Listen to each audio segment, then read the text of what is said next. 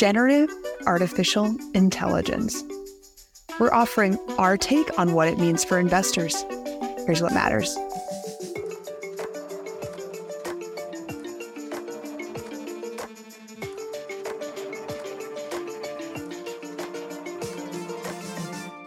Live from New York City, I'm Lauren Goodwin, and this is Market Matters from New York Life Investments. In this podcast, we bring you the best insights from across the New York Life Investments platform because we believe that by sharing perspectives and engaging with you, our listeners, we can all become better investors. Welcome, everyone. It's the week of July 17th, 2023, and today I am extra spoiled because I have my whole team with me to talk about the fascinating and pertinent topic of generative artificial intelligence, and specifically its huge boom as reflected in equity markets recently. We are very humble about how much is unknowable at this point and how advancements in AI can create new use cases for workers and opportunities for investors too. But to acknowledge the importance of that trend, Michael LoGalbo and I will share our framing of potential AI impacts in the first portion of this episode. And then Julia Hermann and I will discuss the investment implications, including whether we are in an AI bubble in the portfolio pause. So with that, Michael, welcome on. Always great to be here. And today I'm really going to have to resist the urge to run all of our questions through ChatGPT and respond with what spits out. That's awesome. That would take at least half of the fun out of this conversation, though. So I want to start by addressing why we are choosing to have a podcast so focused on this now, especially since the AI frenzy has been happening for several months. And businesses, including ours, have been incorporating earlier iterations of AI and machine learning into their processes for years. Our team has been and continues to consider the potential impacts of artificial intelligence, and we're honing our framework on how to approach the long-term unknowable changes that may come from AI, particularly in terms of the investment landscape. We've just published a blog covering our initial thoughts, and we'll discuss some of those today. The blog is, of course, available at newyorklifeinvestments.com. Fantastic. There's one more why now question, though, I'd like to start off with before we really dig into things, which relates to why the market has suddenly gone so long, the AI trade. Why is it doing that now? AI has been in the works for over a decade with lots of private companies leading the space. And so why has it become a major investment theme in public markets in the middle of 2023? I would chalk this up to what I mentioned earlier, the idea that I could use responses to these questions from an AI chatbot. The idea that you can interact with a computer and feel like you're interacting with a human is a powerful and transformative application of artificial intelligence. The fact I could also use an AI to replicate my voice and just answer for me is just one of the many applications of this. Well, I guess I should be glad that we record these podcasts live and on video, so I know I'm talking to the human macro mic. And look, I think it's easy and fun to think about the big opportunities of AI. We've been dreaming about and making movies about interfacing with computers for years. But it's also easy to worry about what it means for other areas of the economy and markets, especially when the whole world is still trying to figure this technology out. So how can we organize our thoughts on this topic? There are three areas of impact I'm watching other than the market behavior of all of this, which I know you and Julia are going to cover. The first is productivity, the second is the labor market, and the third is policy. I love unpacking a three-part argument. And the first AI-related area of impact you mentioned was productivity. And again, I think it's easy to imagine the wide-ranging ways that could apply to everything from repetitive tasks to communication and processing. How are you thinking about that? With AI tools, like any tool, the quality of the output depends on the quality of the input. AI outputs will only be as good as the data organized, the questions asked, the bias and perspectives taught, and the analytic skills to interpret. These constraints may prove temporary. It is typical for a new technology to require new learning, but add some uncertainty to the timeline for the implementation of more productive processes. I know we're going to dip into this in the portfolio pause, but Julia, perhaps bringing you in on a celeb shot here, I want to see if you have any reactions or comments to how AI and the changes in productivity that Michael's talking about might impact the way of doing business. Sure. I'm very much in the camp that AI is the next internet. largely in that I feel daunted by the extent of what we all can't know about its impact at this point. But I do see two major areas of opportunity that are needed building blocks in terms of how the AI can apply to the everyday. AI, among other things, currently lacks, number one, privacy, and number two, verity. By that, I mean that right now, we as humans have to verify whether the output is factual or total nonsense. Now, both of these issues still apply to the internet. But the difference, I think, is what you guys have been discussing, that potential for AI to take over entire tasks and entire processes rather than just being an input. I think once those two items are sorted out, businesses can probably think about how AI applies to them in more holistic ways. And I'll add that many companies, including ours, are moving astonishingly quickly to address some of the challenges that you've raised, Julia, around verity and privacy, so that they may take advantage of the potential benefits. I completely agree with Julia.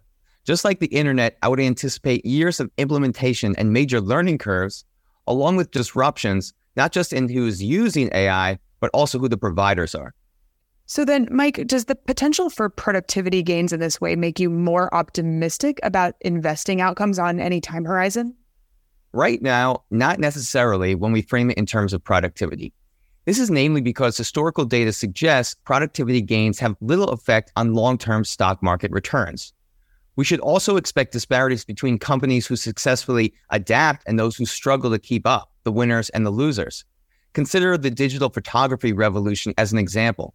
Film-based photographer companies who embraced this new technology and broke into the digital camera space succeeded. Those who were reluctant fell behind. This point that you're making, Michael, is so important. So I just want to underline it for our audience.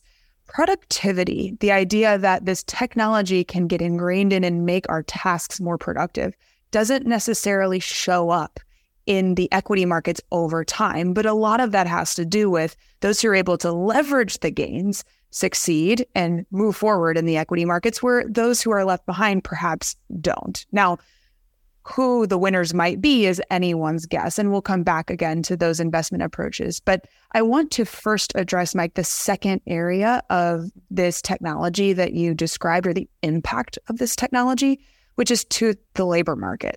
There have been a lot of qualms expressed that AI can have a displacement potential when it comes to labor, and that makes sense. We've seen it before in the example that Julia gave around the internet. And this could be true even in skilled industries or so-called white-collar jobs. So how can we approach thinking about the labor market when so much is still in the air?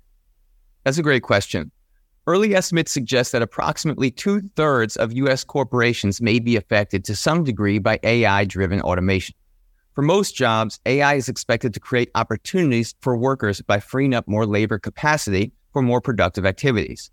Now, we can all imagine that some job functions are more easily replaced than others. But data from Gartner suggests that over time, jobs gained from AI automation will exceed those lost to automation over the next several years. The fundamental economic idea backstopping this is that if there's more productivity, then economic activity is likely to benefit. And if economic activity is improving, then there may be more jobs created. So finally, it's not just investors facing uncertainty about AI, it's also policymakers. And I don't envy their task here because, again, so much is uncertain. But Mike, do you have any hypothesis of how policy might react to this fast-moving technology? Sure. One potential policy response to the displacement of workers due to AI adoption is a higher corporate tax rate. Supporters argue that such a tax could help mitigate job displacement by moderating the pace of AI adoption, giving workers more time to adapt and find new employment. Revenues could also be aligned to contribute to the infrastructure development necessary to sustain this technology, from digital infrastructure to clean energy. Mike, thank you as always for your insights today.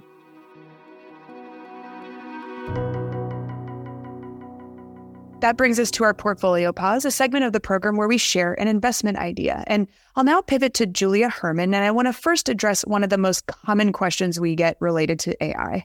Are we in a bubble? And then once we have that question covered, we can consider the ways that investors can think about all the AI developments that Mike and I just discussed in the context of their portfolios. Are we in a bubble? I would say probably, but that doesn't mean it's going to burst anytime soon. Well, other than the wild price performance we've seen of what are called the Magnificent Seven, the 7 publicly listed U.S. firms that are seen, at least today, as the biggest beneficiaries or potential beneficiaries or leaders in AI. And these are Alphabet or Google, Apple, Amazon, Meta, Microsoft, NVIDIA, and Tesla. There you go, 7 and Magnificent 7. Other than these companies' incredible price performance so far in 2023, what might suggest whether this is a bubble in your view? First, I'd say valuations.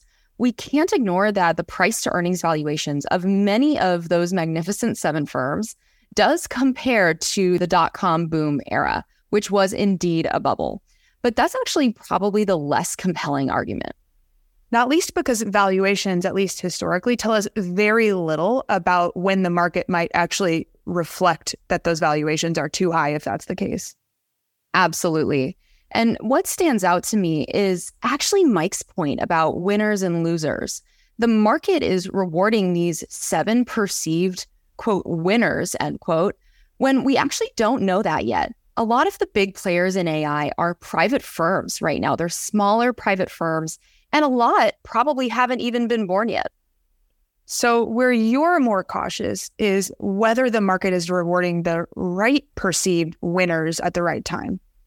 Exactly. And something else I'll highlight to your point of the potential bubble not bursting yet is historic context. When we think about global asset bubbles for the past several decades, AI is a potential contender, yes, but it has not yet seen the amount of price appreciation of those other historical bubbles. So given that we don't expect an imminent bubble bursting, let's spend a few moments on how investors can think about AI in their portfolios today. Obviously, one way to do that would be to participate directly in the listed equity AI space. But as noted, this is likely to involve winners and losers and therefore some volatility over what's likely to be a many-year trend.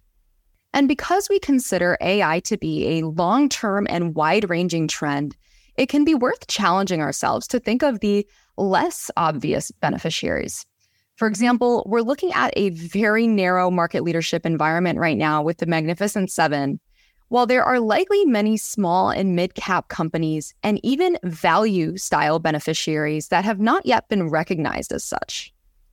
Taking this idea and applying it to a different investment idea, another option is also to consider thematic exposure to AI or innovation funds.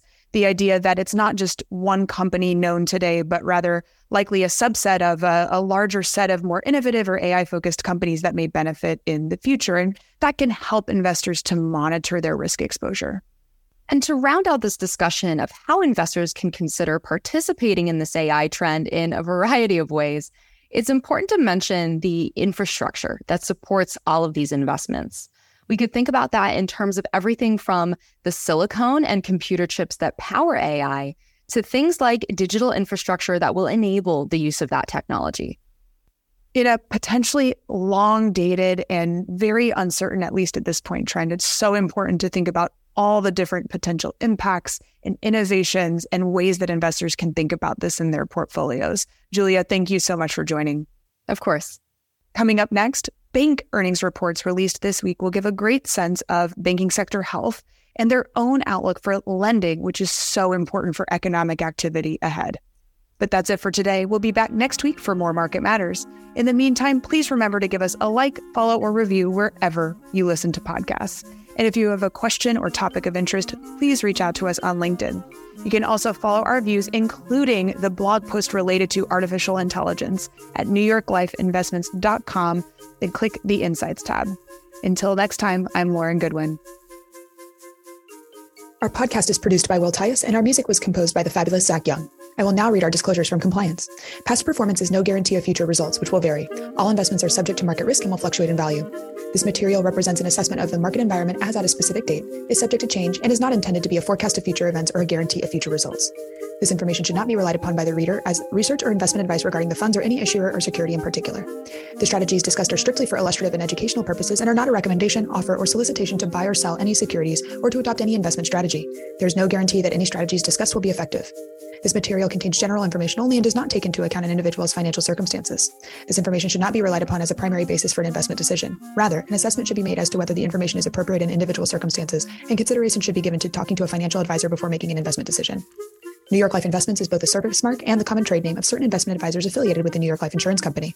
Securities are distributed by NyLife Distributors, LLC, 30 Hudson Street, Jersey City, New Jersey, 07302, a wholly owned subsidiary of New York Life Insurance Company. NyLife Distributors, LLC is a member of FINRA SIPC.